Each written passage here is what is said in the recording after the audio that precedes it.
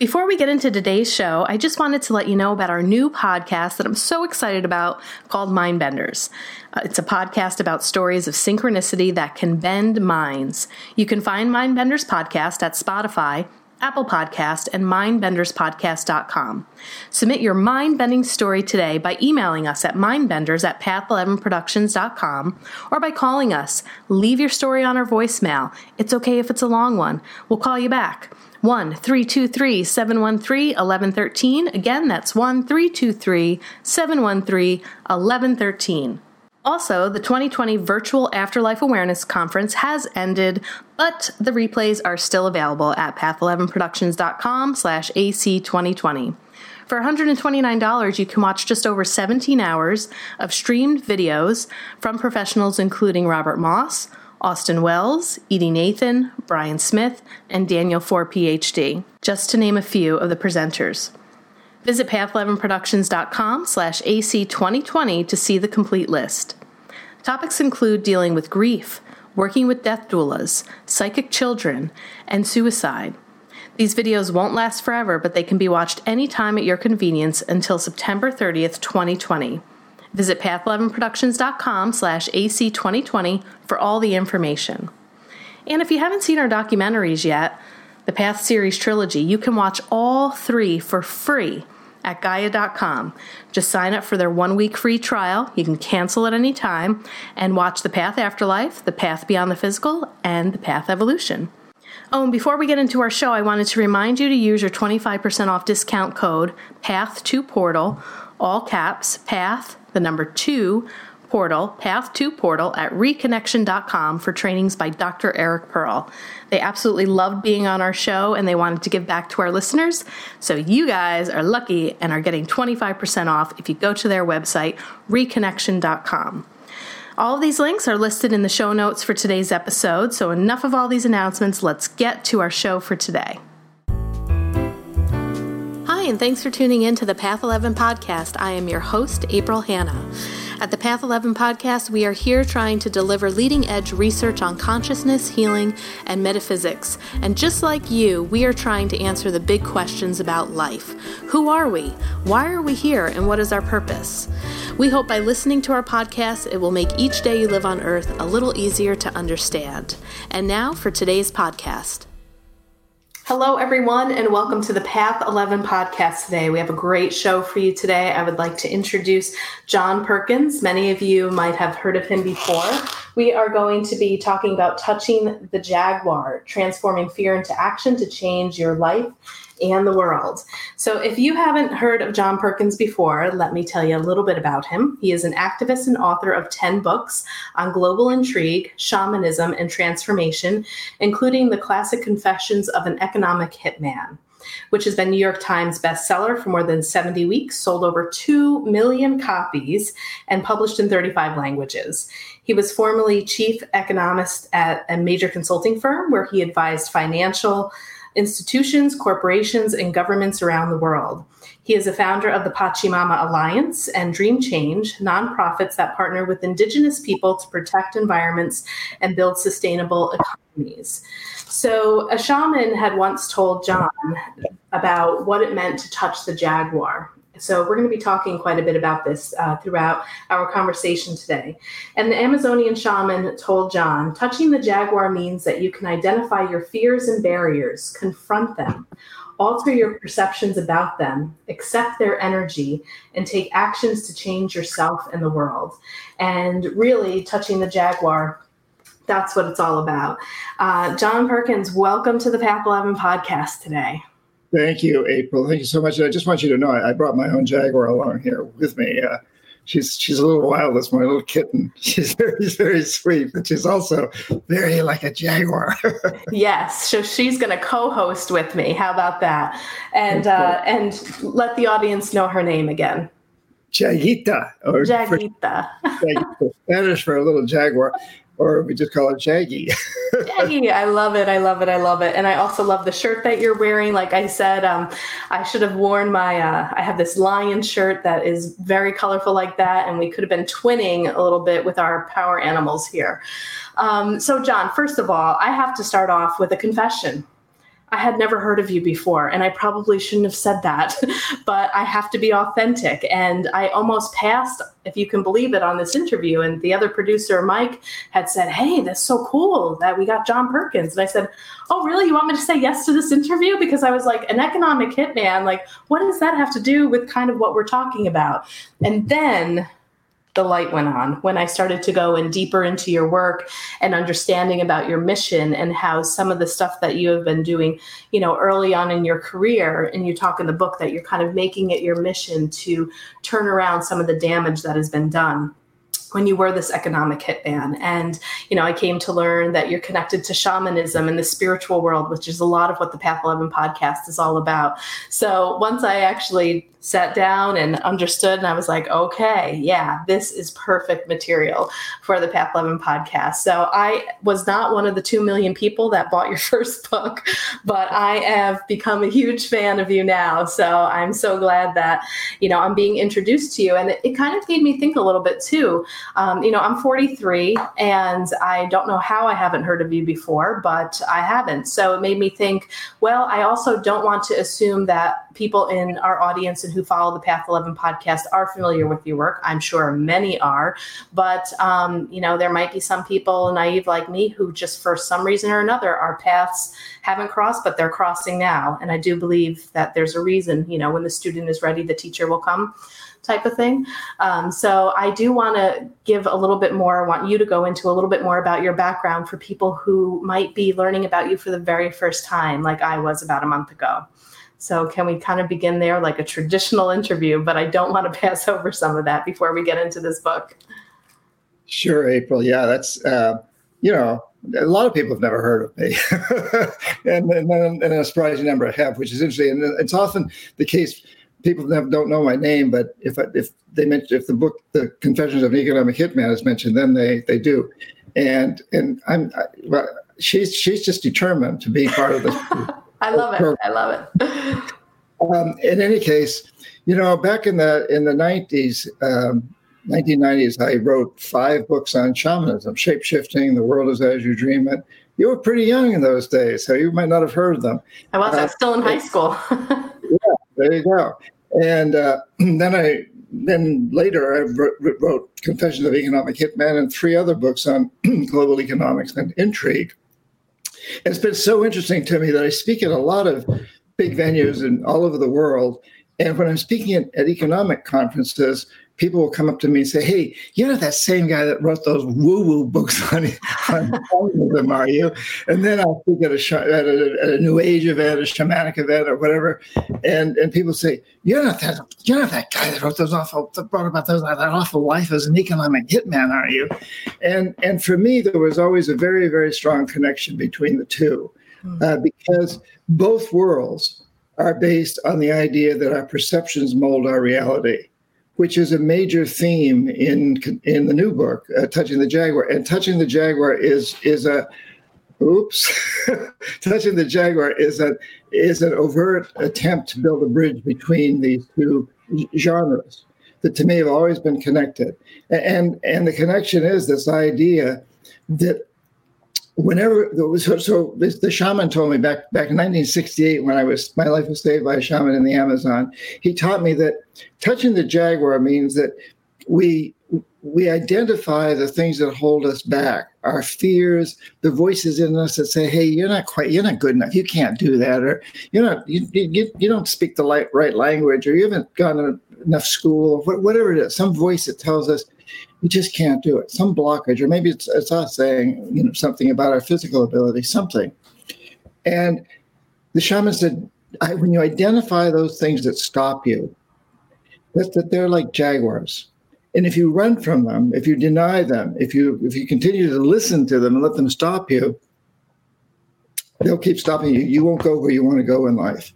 But if you reach out and touch them, then they give you the energy or the creativity, the courage, the patience, whatever it is that you need in order to move forward and do what you need to do. So touching the jaguar is really about identifying our blockages, touching them, and that's this jaguar. She's teething, so she's going after me. No, wait. And so it's about identifying the things that hold us back, confronting them, and then moving forward. And that's true. So shamans teach us that. But it's also true that what it's really about is that our perceptions mold our reality. So when we touch the jaguar, we change our perceptions. And then we can move forward and take the actions that we need in order to do what we really know we must do. So in both cases, in all these cases, it's about perceptions molding reality. If you look at the business world, when you think about it, there's no corporations, there's no religion, there's no culture, there are no countries, there's no human institutions until we first perceive them. And when enough people accept a perception or codify it into law, it has a huge impact on reality.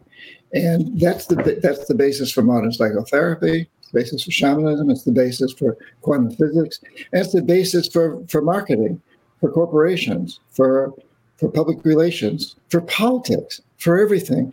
And so, this idea of touching the jaguar, and incidentally, I like the subtitle to the book is Transforming Fear into Action to Change Your Life and the World. And so, we're at a time right now where we understand that we must change the way we're living. The oceans are rising, the glaciers are melting.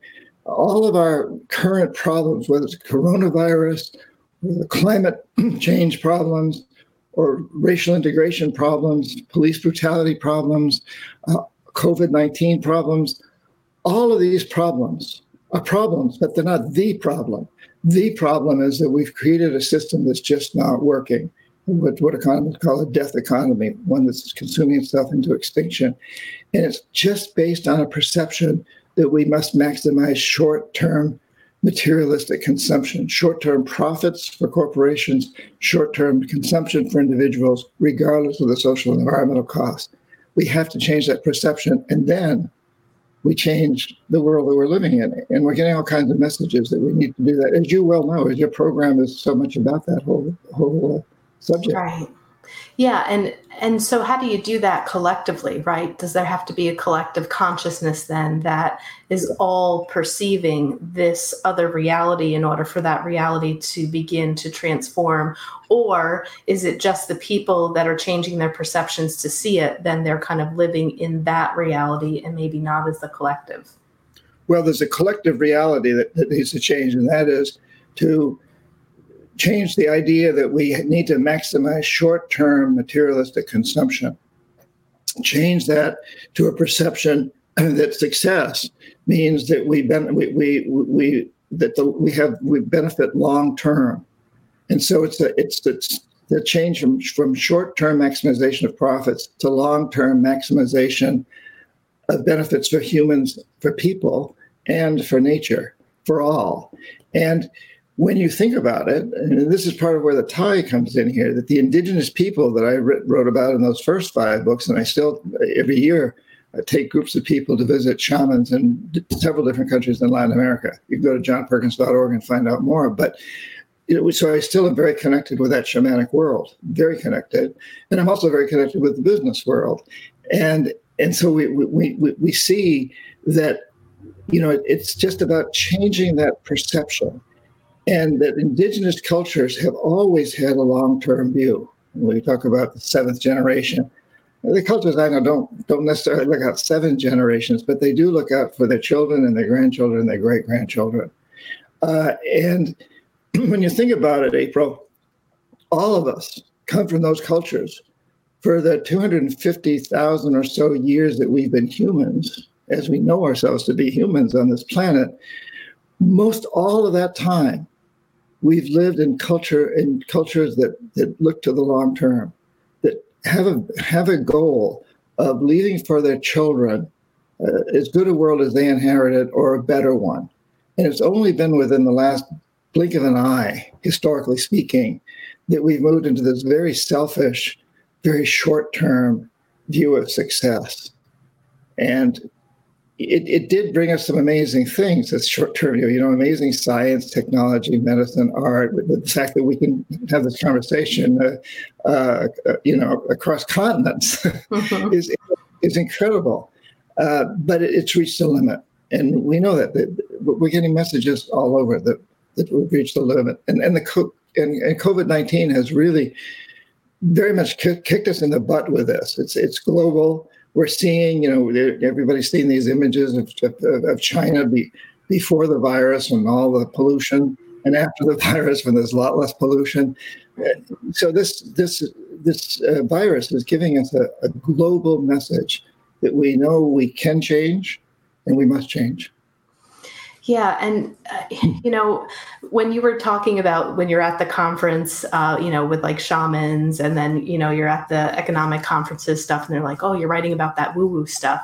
I kind of feel too that a lot of like the Eastern traditions and indigenous cultures, I feel like that there's like pockets, many more pockets of this in the Western world, right? That you're hearing of more people getting trainings, and we're holding more of these ceremonies, and people are yearning for that, I feel like in the West. And also with COVID, I kind of am also seeing how it's stopping people to take a look at all different types of modalities. And I kind of am feeling like this energy coming, more where it's being more integrated in the Western culture, as opposed to we were so focused on like, I kind of feel like third chakra, ego, power, money, I, and, disregarding the earth and disregarding our natural resources.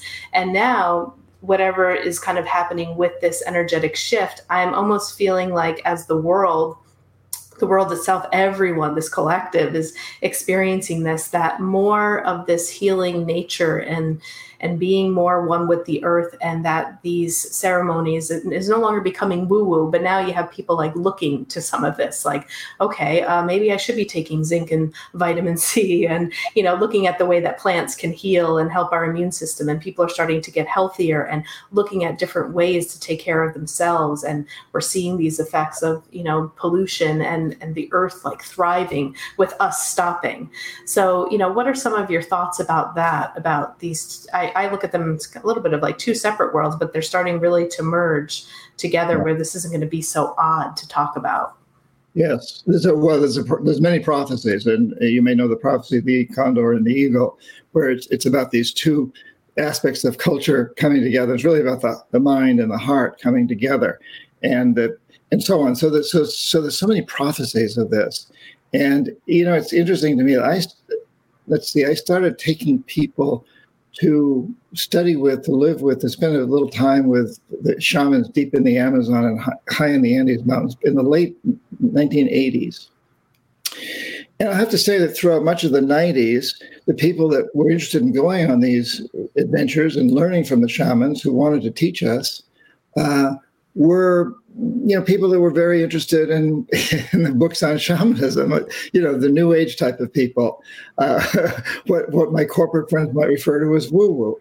And now, but those people, they've changed a lot in many respects. They still come, but also I get a lot of high-up corporate executives, medical doctors, scientists, all kinds of people now are interested in going into the Amazon. And every year I take people to the Kogi of Colombia, to the Achua and Zapata and Shuar of the Amazon, and to the Mayan people of Central America. I have 3 or 4 different trips that I take people on. And, the spectrum is very broad of the people that want to go on these trips now. And that's changed a lot over the years. Yeah. And, and again, for what you're saying, I'm very struck by one of the shamans I take people to is a wonderful woman shaman high in the Andes Mountains of Ecuador. She has the great name of Maria Juana. Maria Juana Yamberla. And several years ago when I was there with a group and I was translating, and somebody asked, so Maria Juana, what do we do to save the earth? And she just laughed, and she said, Mother Earth, Pachamama is not in danger. We are, we people, and a lot of other species we'll take with us. But we're just like so many fleas. And if we get to be too much of a nuisance, Pachamama will just shake us off.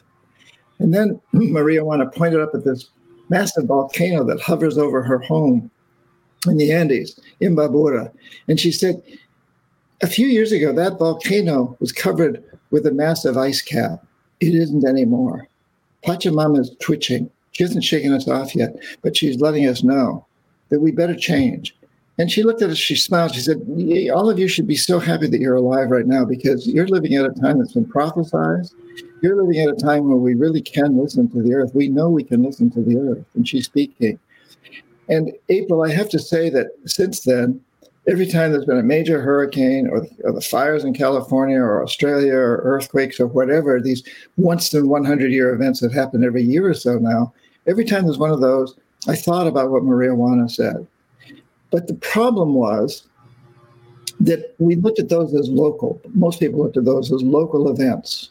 They might talk about, oh, this is part of climate change. But in general, people thought, well, if I survive the hurricane or whatever, the outside world will come to my rescue soon. I'll get water, bottled water and food, and then we can rebuild the old way. And we looked at it that way, pretty much. The coronavirus now is no longer that. It's global.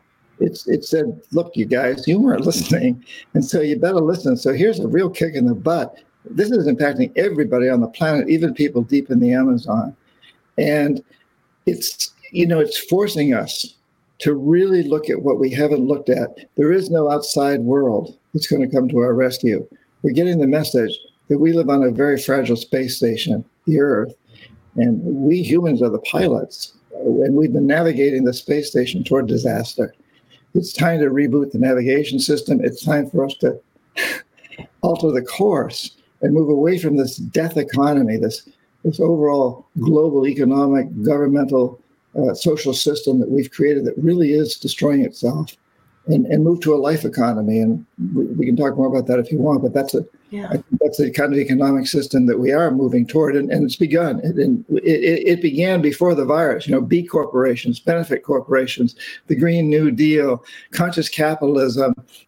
There were so many signs that we were already on the path toward change. And my hope is that this virus truly will kick us into a jumpstart that we totally globally will understand. We don't want to return to normal. And if we do, we'll just get to the old normal. And if we do, we'll just get kicked in the butt again. We need to create a new normal, which is the life economy and a wonderful world. This is not about suffering. This is not sacrificing. This is about moving forward into something truly elegant and much more spiritual, in fact. Yeah, I would love to talk more about that because I haven't talked to anybody about that. You're the first person that I'm talking to about this life economy. So explain that a little bit more. How do you see this, after COVID-19 changing? Do you see stuff changing in the health system? What do you think about the economy, and what does that mean, life economy? Yeah, so, I'm an economist by training, although I don't really claim to be one anymore. But I was chief economist, which is, at one point, being an economic hitman, I felt guilty about it, but I came to realize that it also has given me a lot of credibility in the business world because I have that background and can speak to these things. And more what I'm talking about is how this death economy that we've created is very short term. And it means, because it's based on the idea that businesses must maximize short-term profits regardless of the social and environmental costs. It gives CEOs the right, in fact, a mandate to do whatever it takes to maximize short-term profits. And that means destroying the resources in the short term upon which their long-term depends. It means destroying the environment. It means exploiting people as much as possible, paying them as little as possible, exploiting resources. It means corrupting politicians. It means changing the law so that, in fact, corrupting politicians is no longer legally a form of corruption. It's now legally acceptable. All of these things. And it's not working. And most all of the executives that I know understand it's not working, but they don't know how to change it because they're afraid that if a CEO goes deeper into making these changes, he may lose 0.5% of market share. And if that happens, the main stockholders will fire him and replace him with someone who only cares about market share. And so, these executives will tell me, hey, get out there and tell all the audience you speak to send us letters, send us emails, send us tweets, whatever it is they want to do. When I get 100,000 of these things that say, I love your product, Nike, let's just say, I love your product. I love your tennis shoes, but I'm not going to buy them anymore until you pay your workers in Indonesia a fair salary. And when these executives get enough of these letters, they can take them to their boards, and they can take them to their main stockholders and say, hey, we got to listen to our customers. And so there is this whole thing that we just need to let these people know that we've got to move into a new perception of what it means to be successful. And the life economy is that success. And the life economy is an economic system that cleans up pollution, pays people to clean up pollution, pays investors to invest in things like processes or equipment that mine all the plastic in the oceans, that clean up all the oil that's spilled around gas stations and oil drilling sites all over the world, that pays people and investors to do things that regenerate destroyed environments, clean up rivers around the world and harbors and oceans and old mine pits and so on and so forth. There's so much that can be done, and pays people to come up with new ways of recycling and new technologies that will make today's solar and wind, which I'm totally in favor of, but it will make our technologies today look archaic 5 years from now, where we can move into using the air itself to create energy. There's just so much that can be done. And, this COVID-19 has shown us that we are capable of making changes. I'm not doing a book tour that I should be doing right now at the bookstores. I was supposed to be at one in Miami, one in Chicago, one in New York last week.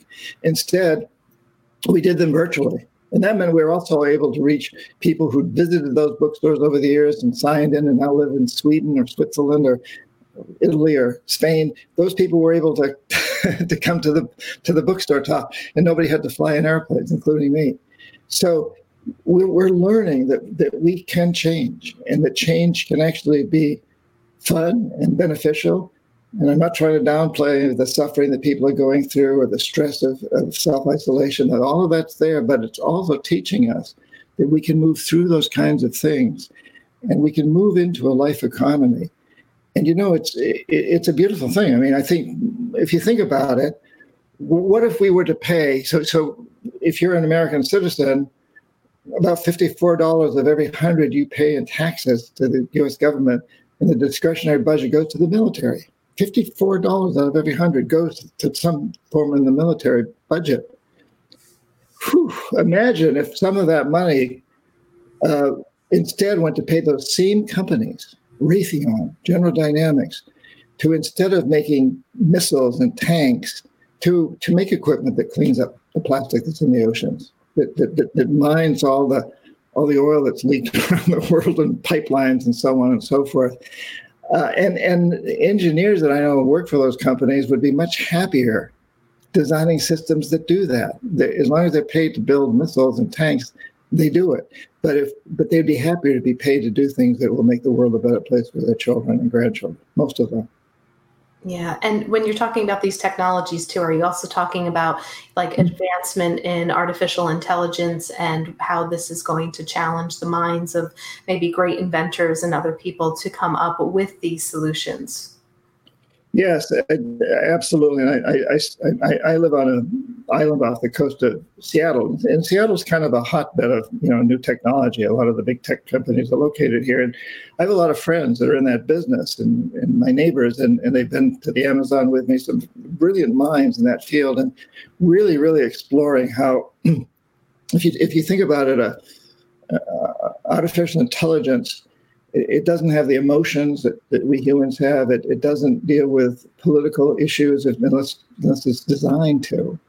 And so the important thing is, how do you design it so that it'll be objective?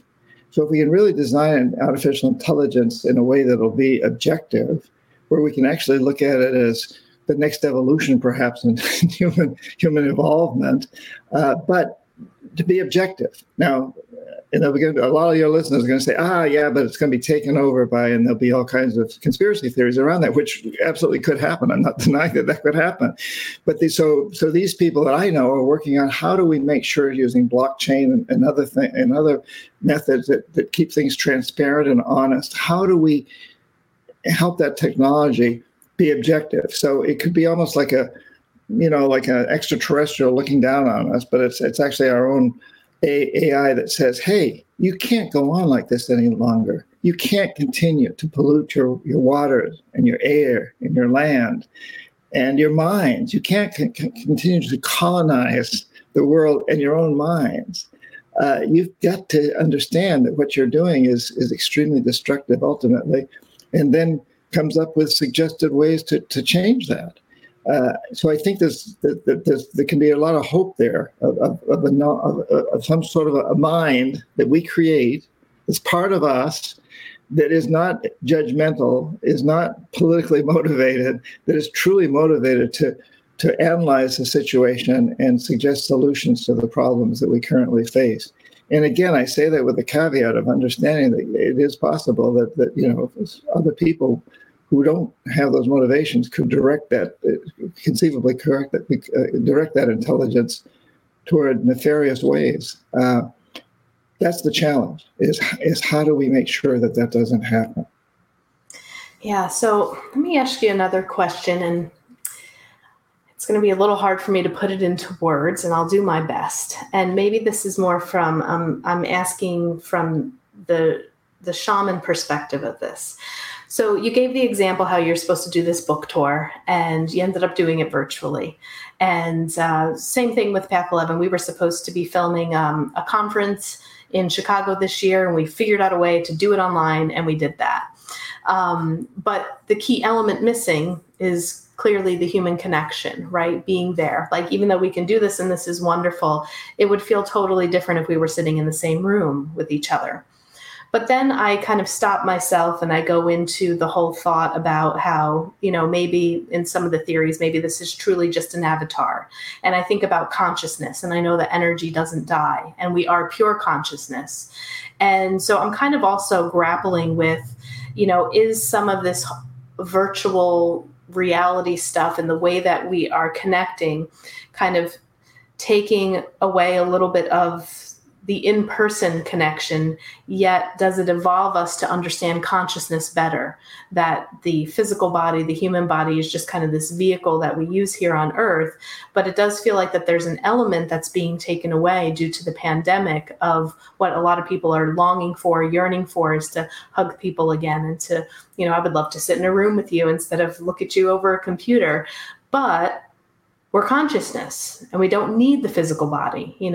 So many things in the way that we communicate and non-verbally and telepathically, that maybe this can help us to understand that concept a little bit more. Like many of the shamans that I talk to would say, this is all a dream. You're waking up inside of the dream. You dream your dream. Yeah. And sometimes I think I get a little attached to the physical, the physical aspect of being in this vehicle. But what are your thoughts about that? Do you think that this allows us to evolve a little bit more to understand consciousness outside of the body? Yes, I think you expressed it very eloquently there. I think it is a vehicle. It seems to me that the universe is conspiring. The earth is conspiring. Pachamama is conspiring to teach us that we can and must change.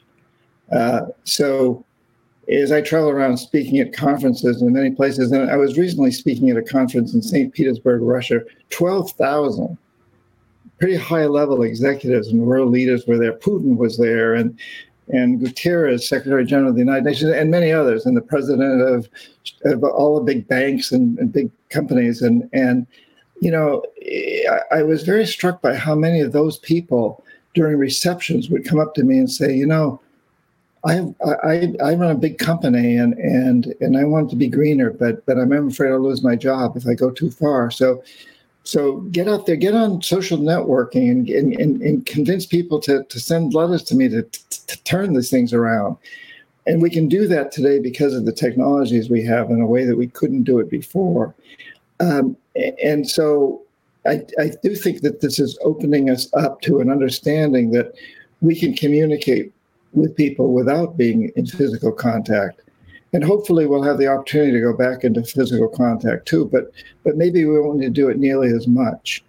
I'm reminded of a time a number of years ago, again, a shaman, this was again in the Andes of Ecuador, And this was a male shaman, and he said, we shamans are connected all over the world by like a spider's web. He said, if I here in Ecuador as a shaman, I tug on this web, a shaman in Africa, another shaman in Asia, they can feel me tugging on this web. They know that. And then he looked at me and he said, I think within your lifetime, John, that web is going to be expressed in a more physical way that everybody will be able to tune into. Here we are. That was before the internet, and we're tied into that web right now.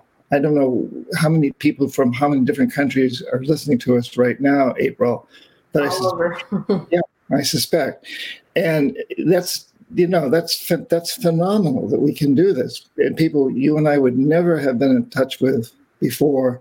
Now we can do it, and yes, I terribly miss And my grandson, who doesn't live too far from me, is just about to turn 13.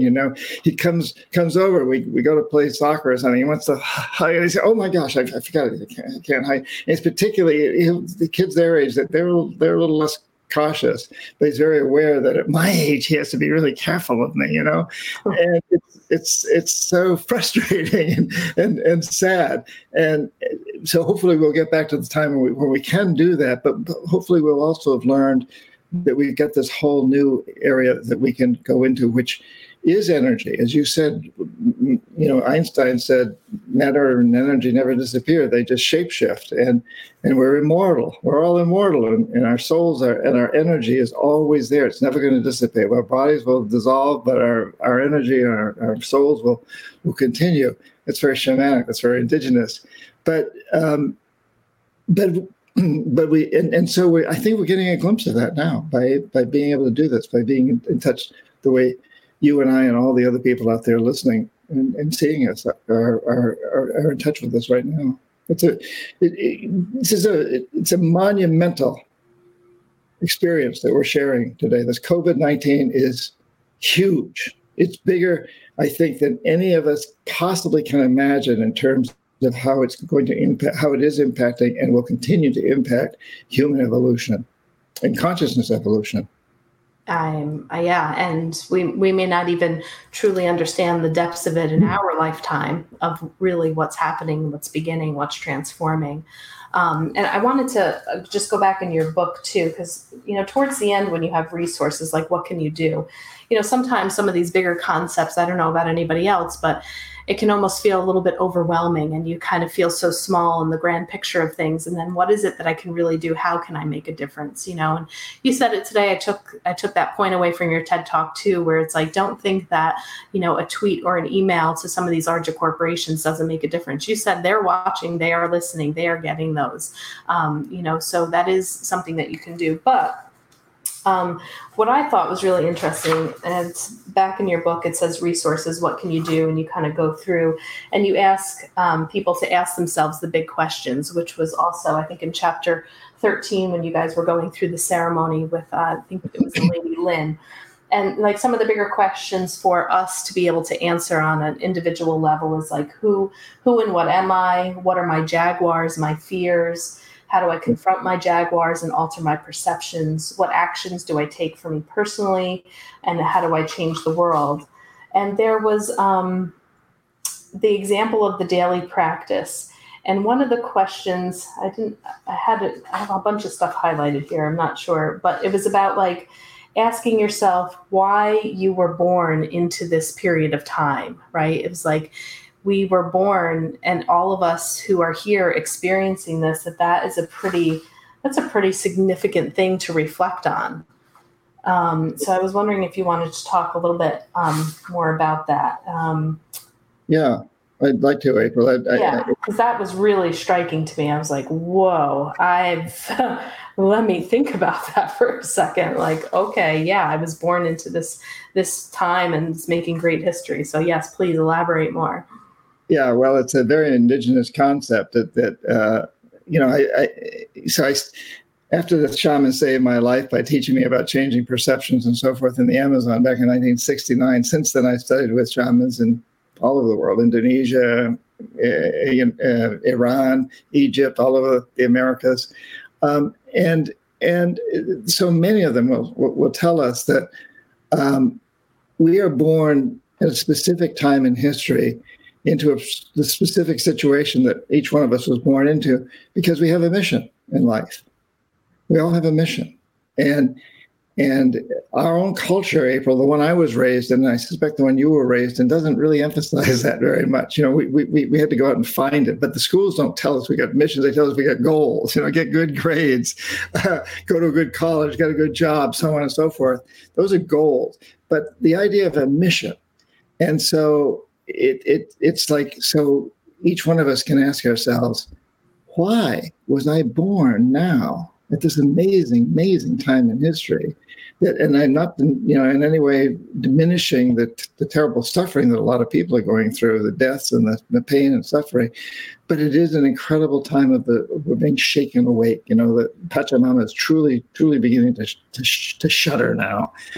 Why were you born at this time? And why were you born into the situation you were born into, the family you were born into, or however you were raised? Why did you go through what you went through? Why did I serve as an economic hitman doing some pretty bad things around the world? Why did that happen to me after I'd already studied with shamans? And how do I put all this together to now move forward with what I most want to do in life? So these are very important questions. And I love that you brought up. So, the book is a narrative nonfiction. I write it as stories, true stories that I think are fun to read. I hope they're fun to read because I don't write diatribes on economics. I write about economics, but I do it as a personal thing because I think people want to read stories. But in the end, there's this daily practice that can take less than 10 minutes. And you don't have to do it every day. You can do it once a week. But that we do regularly, and it's based on those questions that you asked. And maybe I should just run through those a little bit, give an example. Yeah, I would love that. Yep.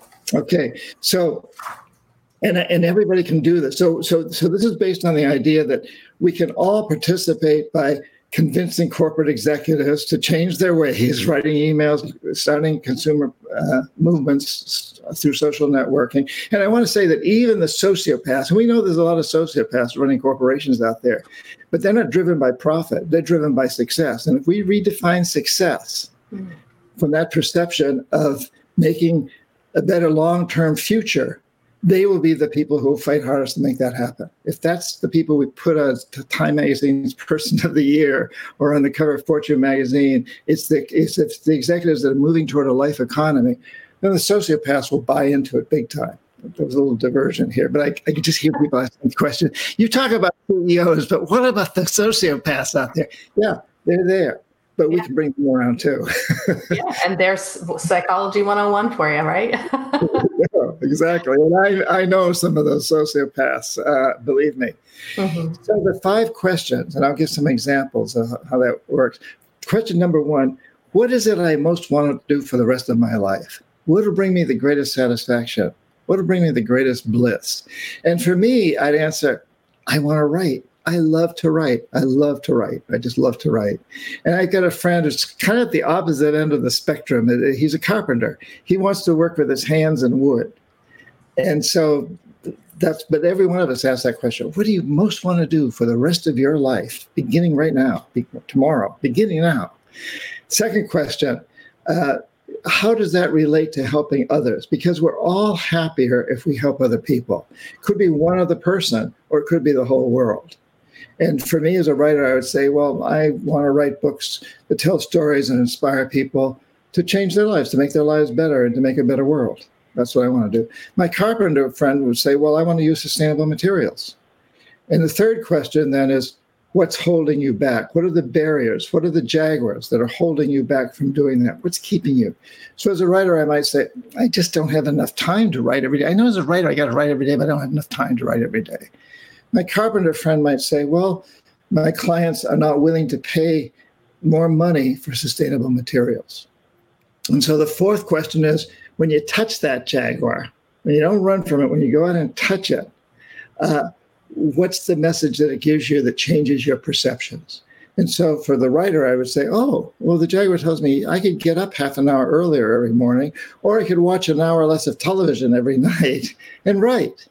Maybe 3 nights a week, but I can do it. I can discipline myself. That I can create time. And my carpenter friend, the jaguar, says, hey, tell your clients, that the added price is not a cost, it's an investment. They're investing in the future of themselves, for their children, and for their grandchildren by using sustainable materials. It's an investment. And so the fifth question then is, what actions do I take every day? So as a writer, I write. I have to write every day, or almost every day.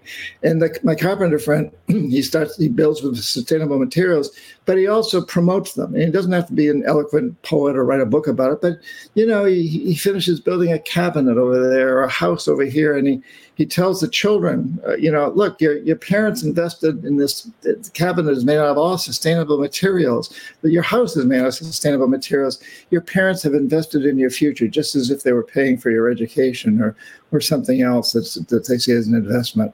And so, if every one of us answers these 5 questions, and we do it on a fairly regular basis, daily or whatever, fairly regularly, we reach a higher consciousness about ourselves and who we are on this planet and what brings us satisfaction. And those last 3 questions, what are the jaguars I face? What happens when I touch the jaguars? How does it change my perception? What actions do I take? Those will change frequently. So as a writer, I might say, oh, yeah, so now I've got an hour. I've cut out an hour of television every night. I can write for an hour. And then the next question is, what am I going to write about?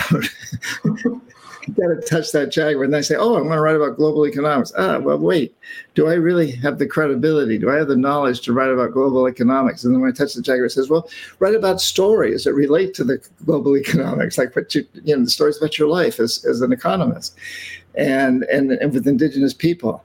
And so we go on. And for each of us, every day, frequently, those 3 last questions will change. But every time they change, we rise to a higher level of consciousness about ourselves and who we are on this planet, and a higher level of satisfaction about our lives.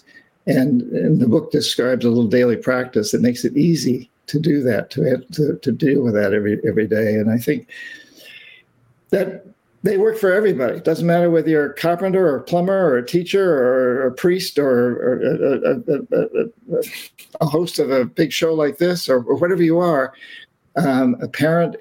We can all answer those questions, and they will move us forward into making the subtitle of the book.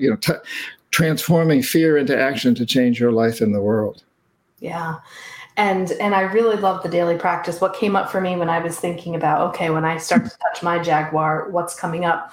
One of the things that I realize in this daily practice is sometimes behind the fear, we can make excuses as to, well, I really don't have time, right? Or where am I going to find the time? Or where am I going to find the money? Or there's no way I could afford, the better resources. I just can't do it, John. I make this amount of money and I can't get that, that type of deck that I want. But, I feel like when you talk about touching that jaguar, there is always a way. I feel like that there's always something that we can challenge within ourselves to say, that's just not a good enough excuse not to wake up 30 minutes beforehand. If you really want it, and like you said, you really want to elevate your consciousness or be that happier person. Because ultimately, like that big question, what is your purpose? What is it that you want to do in life that will make you the happiest? Many people aren't doing that. They'll say, well, I wish I could. If fear and money wasn't an issue, I would be doing this. But like you said, it's taking those steps. Each step you take then diminishes that fear and the fear of the jaguar. And then you can kind of like see the beauty of it. So I also see it as like on a practical level too, of really beginning to challenge yourself to eliminate the excuses that are attached to the fear that's holding you back and stopping you. Mm-hmm. Absolutely. And this coronavirus is a wonderful example in a way that, I sometimes talk to people and they say, well, I guess I can't self-isolate for another day. Forget about another month or 2 months or however long it's going to be. And I'll say, well, wait a minute. Didn't you tell me earlier that you wanted to learn how to play the flute? And you've got a flute, and you can go on the internet and learn how to play it. This is a great opportunity to stay home and play your flute. Or didn't you always tell me you wanted to start writing a book or reading more books or talking to your family that lives overseas? Or there's so many things that we're given that opportunity. If we just look at what the jaguar is really telling us, so Yeah, and I think we can take this to a big level. If we consider that we're going through a consciousness revolution around the world, I truly believe this, that there is this conscious revolution, and it is reflected in B corporations, other things we've talked about, that people are waking up to the fact we live on this fragile space station. Whenever there's a revolution, there's a pushback. The status quo doesn't want the revolution to happen. That's always been true throughout history.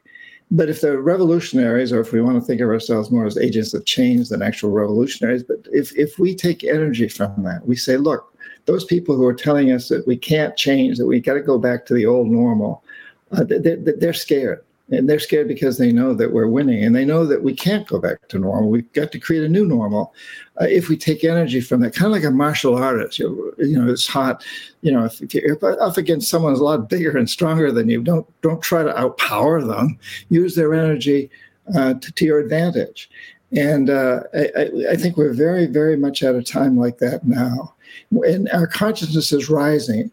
There's been a huge shadow side of humanity, and especially the United States, I think, that's been shown by this virus. And what's a shadow? Well, a shadow is created when a light shines on a solid object. In this case, a solid object is a death economy. And the light shining on it's created this big shadow out here. And so how do you get rid of a shadow? Well, you raise the light. And as you raise the light, the shadow diminishes, it diminishes and it starts to go away. It goes away eventually. Well, this is raising consciousness. And as we're raising consciousness, the shadow of what we've created as human beings and this death economy and the system that just is no longer working, that shadow is diminishing. But you have to see the shadow first to know how to raise the light. And it's become very obvious. This is such a very special time, April. I think we all ought to feel blessed that we're alive now at this time that's been prophesized by so many cultures, and we're in it, and we're all part of it. Yeah, I agree, John. And I think, too, what you just said, giving the martial artist example, too, for people is to not maybe fight against what is happening and to release the resistance. How do you make this work for you? And how do you work with it? How do you lean into it and not look at this as such a horrible time, but really, like you said in the very beginning, to change the perception, you change your reality. Yes. Yeah. And that's all it takes, really. And it's so easy when you think about it. All we got to do is change our perception as individuals of what we want to do and what's getting in our way, and how we change our perceptions to move us forward. And as a species, how do we change the perception of what it means to be human on this planet? It's pretty easy to change perceptions. Then, of course, we got to take actions. You got to actually do it. So my perception is I want to be a writer, and I create the time to write. Then I've actually also got to be disciplined enough to sit down and write. And sometimes I've got to overcome a barrier there too. Like, oh my gosh, I got a headache this morning. I don't feel like writing. But maybe if I do a little writing, it'll help me get rid of my headache. Right. Wonderful. Well, John, thank you so much for coming on the Path 11 podcast. I'm so glad that I finally learned about you and your work. And, for listeners who are just being introduced to you for the first time, where can they find more information about you, your website, your books, all of that stuff? Yeah. My website is johnperkins.org. I'm organic. I'm not a commercial. And the book, this book has basically so much from all the other 9 books I wrote before it in it. But you can get it through the website, and at the website you can order it from your local bookstore. You can also join a great little private Facebook group where we've now got quite a few people on there, and we have guests. A couple of weeks ago, we had 3 shamans from Guatemala. Mayan shamans. Oops. She knows it's time to go, right? She's saying goodbye to me. I think we might have lost your sound. I think the kitty cat muted you. Oh, sorry. She did. There we go. That's okay. I had to touch that, Dagmar. So johnperkins.org. And we've got a great little Facebook group that's now got quite a few people on it. And every couple of weeks, we do a special program, We recently had 3 shamans from Central America, Mayan shamans, who did a fire ceremony. And if you missed it, you can still get it on video. So johnperkins.org. I think it's on the screen right now. So, yeah. And I'd love to have people. I'm planning on going back to Central America to the Mayan shamans in January. I think that trip's going to happen. We postponed 2 others this year to 2 other indigenous groups, but we'll be resuming them, I'm sure. Love to have some of your people join us. April, I'd love to have you join us. Please. I know.